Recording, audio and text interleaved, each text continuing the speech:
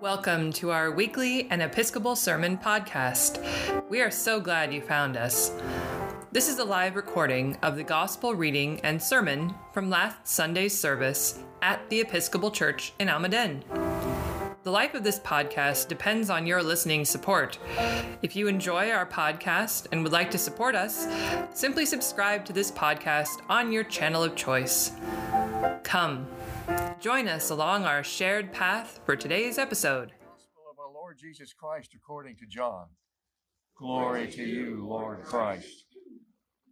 When it was evening on that day, the first day of the week, and the doors of the house where the disciples had met were locked for fear of the Jews, Jesus came and stood among them and said, "Peace be with you." After this, he showed them his hands and his side. Then the disciples rejoiced when they saw the Lord. Jesus said to them again, "Peace be with you. As the Father has sent me, so I send you."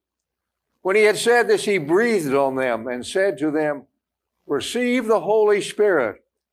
If you forgive the sins of any, they are forgiven them. But if you retain the sins of any, they are retained." But Thomas, who was the twin, one of the 12, was not with them when Jesus came. So the other disciples told him, "We have seen the Lord." But he said to them, "Unless I see the mark of the nails in his hands, and put my finger in the mark of the nails, and on his side, I will not believe." A week later, his disciples were in the house. Thomas was with them. Although the doors were shut, Jesus came and stood among them and said, "Peace be with you." Then he said to Thomas, "Put your finger here and see my hands. Reach out your hand and put it in my side. Do not doubt, but believe." Thomas answered him, "My Lord and my God." Jesus said to him, "Have you believed because you have seen me? Blessed are those who have not seen and yet have come to believe." Now Jesus did many other signs in the presence of his disciples. They are not written in this book. But these were written so that you may come to believe that Jesus is the Messiah, the Son of God, and that through believing in him, you may have life. The Gospel of the Lord. Praise to you, Lord Christ.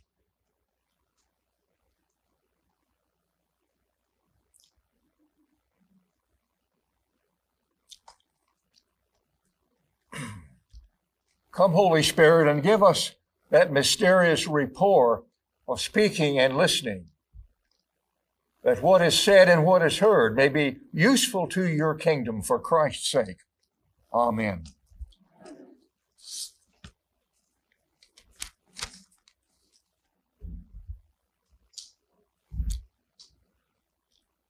Well, this time last Sunday, the world was filled with all sorts of comments and thoughts about Jesus as a result of it having been Easter. And I was surprised to find talk about Jesus in a very surprising place. The Wall Street Journal, weekend edition, entitled, "Our Many Jesuses." Our Many Jesuses. A very interesting reading it was, because as you can see, I've marked it all over with yellow marking to tell what I could use and what I couldn't use in a sermon for the following Sunday. So here I am, using the Wall Street Journal. Who would have thought? The title of this particular article was called "Our Many Jesuses." Our Many Jesuses. And I extend this day to this season because I am going to share with you what the author has to say about the fact that there appear to be many Jesuses. And so, to quote from the article, but not its entirety, for goodness sakes, "Easter is the peak of time for searching for Jesus, according to the Google Trends website, which measures the popularity of online inquiries. The reason seems to have come from a pair of unusual ads that ran during the Super Bowl telecast." This is getting more and more obscure. Both of these ads ended with the slogan, "He gets us, all of us." Have you seen the ads? He gets us, all of us? Oh, good, that's fine. The ads are part of a series that started on television and outlined the previous March and will continue to run with new installments at least until March 2025. Well, the world is going to get a lot of "He gets us, all of us," won't they? It plans to spend $1 billion on this effort. I wonder who spent $1 billion to advertise the possibility that Jesus gets us, all of us. This campaign, the Jesus Gets Us campaign, promotes Jesus as the answer to polarization in American society, has become itself the subject of That's why this attempt to find unity in Jesus getting all of us has met with controversy. Nothing reflects the social divisions targeted by "He Gets Us" in the competing and sometimes clashing versions of the Jesus espoused by different parts of the American society. So different parts of society have different Jesuses. Not news. The variety of portraits of Jesus is practically as old as Christianity itself, starting with the 4 accounts of his life presented in the Bible. The differing Gospels give you different versions of Jesus. So it began with the beginning, didn't it? We put them together for ourselves because no one's Jesus is going to be like someone else's Jesus. I think I'll read that again. No one's Jesus is going to be like someone else's Jesus. And then the article continues on. Of course, it begins with Thomas Jefferson, who made his own Bible by cutting out the parts of Jesus that were reasonable. That's a good thing for him to have done. Then comes along the 40s counterculture, where Jesus is a part of the counterculture. Then comes along Pope Francis. You've heard of his Jesus. Then there is a person who is a founder of modern business who talks about an advertising executive who describes Jesus as the founder of modern business. That's interesting. And then comes the prosperity gospel. Are you prospering? I don't like that one at all. But it's a prosperity gospel, that those who follow Jesus are bound to have a better return on their investments than others.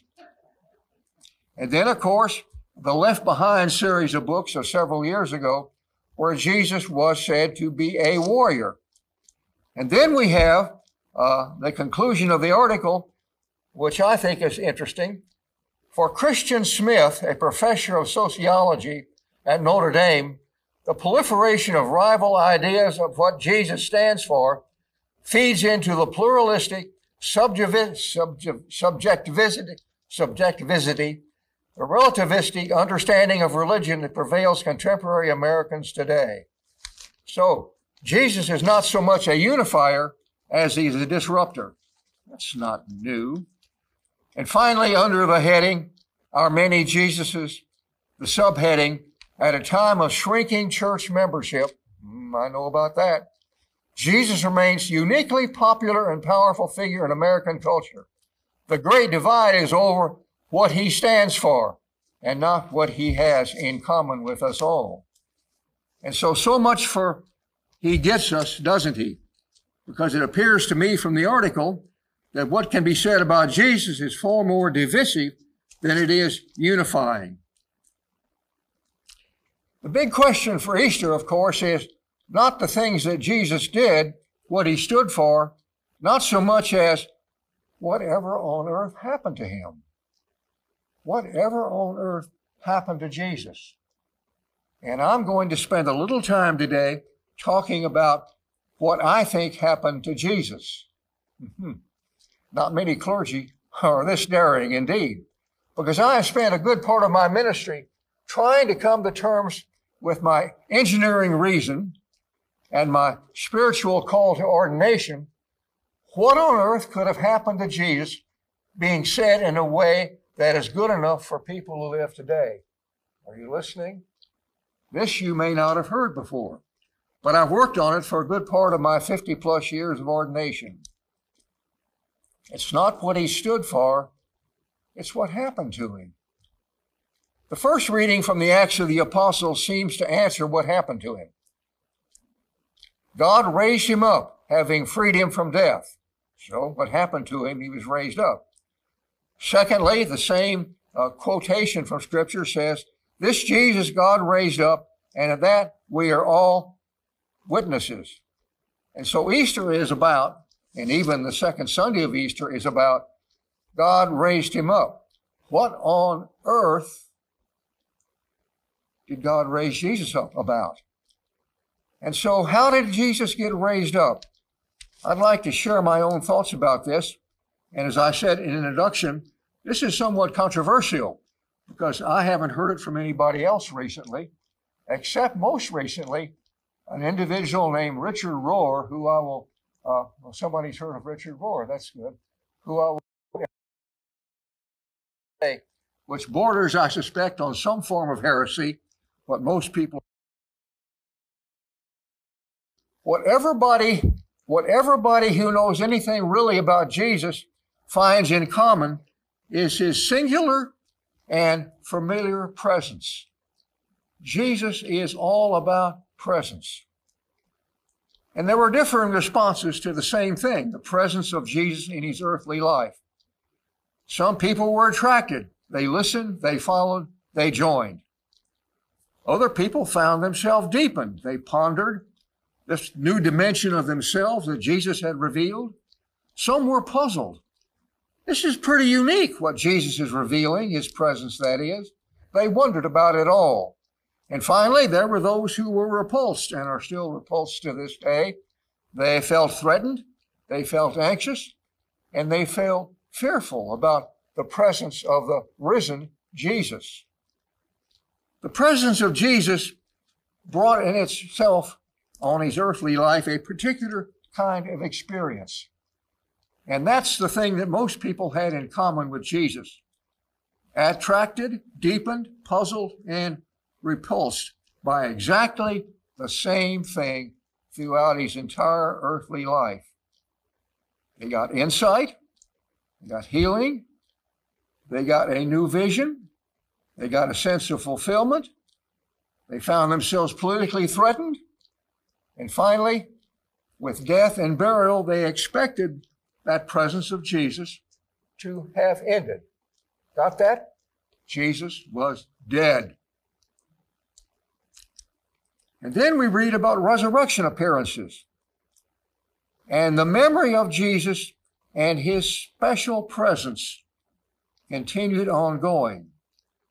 Now, the thing that I'm going to say that borders on mysterious and heretical is that his special presence may or not have been Jesus. But there was something about what people experienced after his death that said he had risen. And exactly what had risen. Sometimes it appeared as Jesus' presence. Sometimes his presence appeared in an unfamiliar person. Same sense of presence, didn't look like Jesus. Perhaps seeing is not always recognizing. The risen Jesus provided the same unique experience as the pre-risen Jesus, often in other people. Other people. Sometimes it looked like Jesus. Sometimes it didn't look like Jesus. The disciples on the road to Emmaus could spend a whole time with this total stranger, but didn't recognize that it was Jesus until he broke bread, as he had once done. Finally, they began to take a closer look at their inheritance of Hebrew Scripture, and they began to find in Hebrew Scripture, incognito, the same presence that they had found in their own lives. It appeared that the presence that Jesus brought with himself had always been in the world before he was born. In the beginning was the Word, and the Word was with God, and the Word is God. And then they found themselves experiencing the same presence they had known in Jesus after the death of Jesus. And it gradually dawned on them that they were dealing with a transhistorical reality. They were dealing with a presence that had been in the world from the beginning, in the life of Jesus, and after the death of Jesus. Christ never went away, was always present, was built into the world across time and across space. Here's the next heretical comment. I thought on that a long time, and as I became older, I began to wonder, as some of you may have, what is life after life like? What is life after life like? If you're as old as I am, you'll have to wonder about that for yourselves. And here's the leap of faith. I believe that life after life is in some ways like life before death. That, in a spiritual sense, the experience that death brings is the same experience that Jesus brought before he was born, during his life, and after his death. The presence that was in Jesus is not only for this life, it's also for the next one. Will Jesus be present in his personal form in a body? No. Nobody's there. Nobody's there after death. When you're laid in a tomb or scattered on the ground, your body is all gone. But my most recent thought was that after you are gone, you encounter or experience the same presence that everybody experienced in the life of Jesus before his birth and after his death. In fact, I actually have an opportunity upon occasion to preach at memorials and funerals. And you know, they're called celebrations of life. My little sermon is called Celebration of Afterlife. Are you getting it? Is it dawning on you? The celebration of afterlife is encountering the same presence that you found before death. Never without history, always transcendent, there eternally. Now that's almost worth a celebration, isn't it? Well, now I take you back to history again. Soon the Hebrews were displaced from Palestine after the death of Jesus, 70 A.D. The Romans conquered Jerusalem, burned it down. The Jewish population was dispersed. It's called the diaspora, all over the Roman Empire, which is the Western world it was known then, the Roman Empire. There's actually a book that's been recently written called After Jesus, Before Christianity. After Jesus, Before Christianity. Anybody read that one? I bet you haven't. There, you've read it. Here it comes. Some fairly offbeat scholars who were part of the Jesus seminar decided that what Jesus had actually said they knew, and what he didn't say, which was witness, they knew too. And so they began to wonder what happened after all, anyway. Roman Empire. And so the book, After Jesus, Before Christianity, does research about what happened after the death of Jesus. Well, it seems that according to history, the Jewish population was dispersed around the Roman Empire as a result of the fall of Jerusalem. And gradually, as the displaced Jews began to come in contact with Roman Gentiles, they began to talk about Jesus. They talked about what they had known in the earthly Jesus. And you know what happened? The people that heard them began to see what others had seen during the earthly Jesus. The presence was still there. The presence had never gone away. It was always there, from the beginning to the end, in life and after life. And that's what little groups that found themselves talking with friends of Jesus began to discover. And experiences. They were what they call supper clubs. My parents belonged to a supper club. I don't think they talked about Jesus. But the disciples who were in supper clubs began to talk about Jesus. And these supper clubs were study groups. They were people who met together just to have fun and play good music. There were people who were there as academics, and they studied and talked together about what they learned. There were small business people. There were traders. There were military associations. There were friends among slaves. And they gathered in little groups.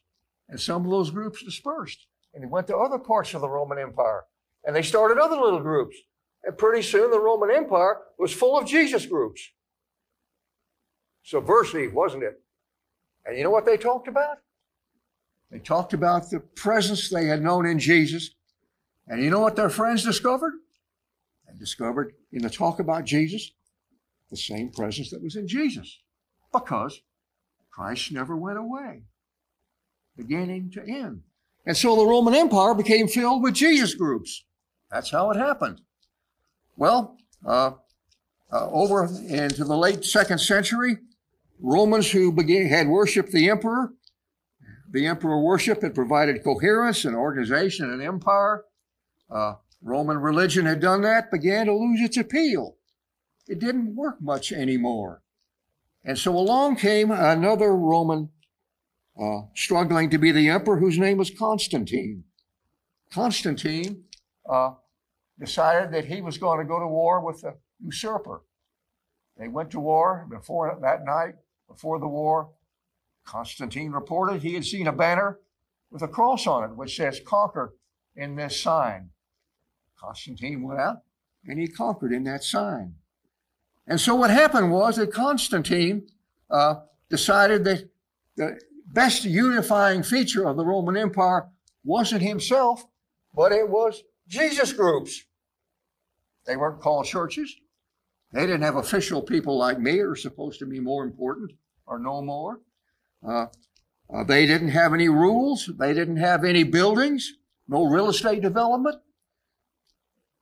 Informal gatherings, little families.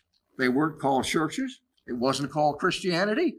It was just all about the risen Jesus and the presence that conversation about that presented to them.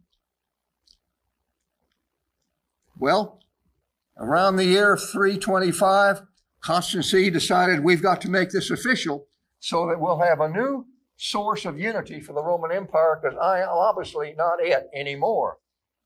And so he called a council of members of Jesus groups at a place called Nicaea, and they organized themselves. And lo and behold, the risen Jesus became institutionalized. Institutionalized. Boy, that'll kill you, won't it? It sure will. As a matter of fact, this church was founded to be only partially institutional. And if you ever found a sense of that, that's because how it began. Because that was the vision at the founding. That there's something that's got to be a little more than institutional to make a group of Jesus followers, a supper club, be successful. Well, time went by from then till now, but the institutional experience began to limit the presence of the risen Jesus, the ones that the disciples had known in knowing Jesus, the disciples had known after the death of Jesus.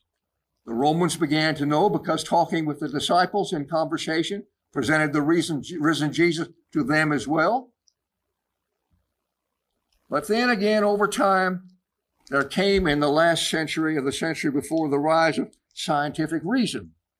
It changed the meanings that the human mind could make.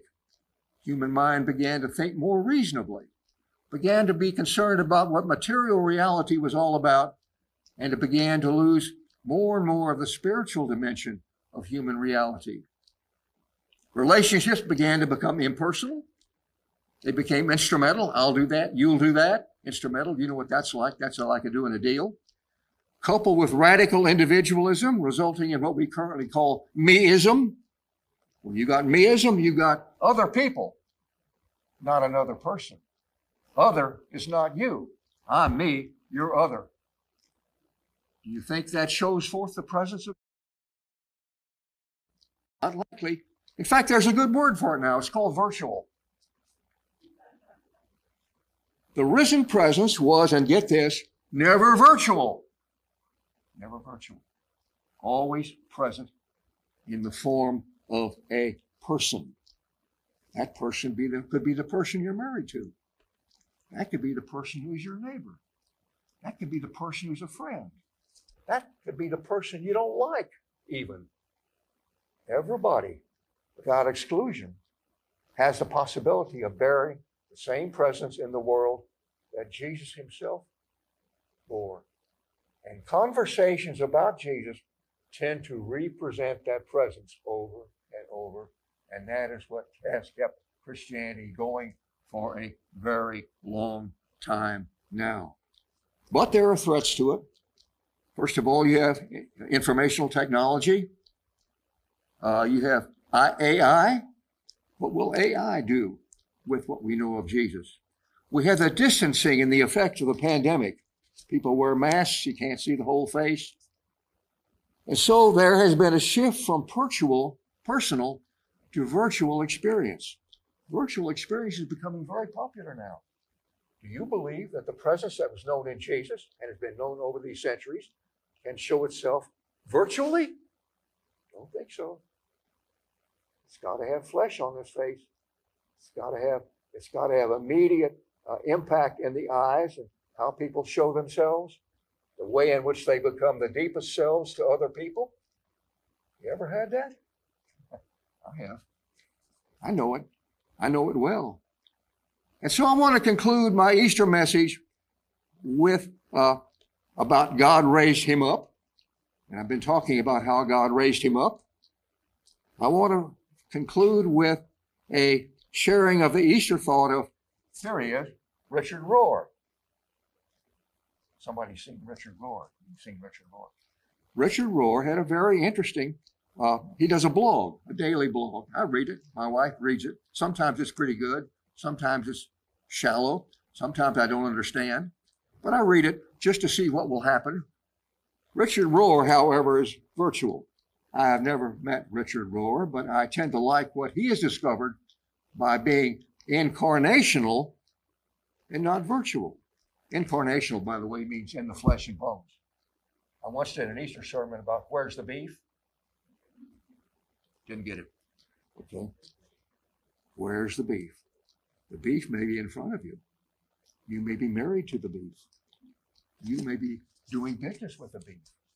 You may be a friend of the beef. You may be voting for the beef. At any rate, here's what Richard Rohr has to say in an article which was entitled on Easter Day, Seeing, Not Necessarily Recognizing. You've got to be able to recognize. And how do you recognize? You understand something about what to expect. And that's why it's valuable to know about Jesus of Nazareth. When you know about Jesus of Nazareth, you know what the presence is like and you know what it does. Then seeing becomes recognizing. But you have to be able to recognize. In other words, the resurrection is incognito, often incognito. Here's what Richard Rohr had to say briefly to finish a very long sermon, perhaps heretical. The core message of the enfleshment or incarnation of God in Jesus is that divine presence is here in us, in all of creation, in everyone, not over there, but in real, in-time, non-virtual reality. Christ is the light that allows people to see things in their fullness. The precise and intended effect of such a light is to see Christ everywhere else. A mature Christian sees Christ in everything, even nature. I don't quite get that. Sees Christ in everything and everyone else. This is a definition that will always demand more of us and give us no reasons to fight, exclude, or reject anyone. Oh, yes. Have you ever wondered why this particular building is unique? You see people's faces and not the back of their heads. Thank you for listening to this week's episode on An Episcopal Sermon podcast. May this episode inspire you to apply lessons from these teachings to your everyday life. If you found inspiration in this episode, go ahead and subscribe to this podcast through the channel of your choice and spread the word. If you would like to see the full service from which today's sermon was drawn, visit our YouTube channel linked in the show notes of this episode. If you would like to support this podcast, feel free to donate any amount to our listeners' support on Anchor or visit the donation page on our website, www.churchinalmaden.org/donations.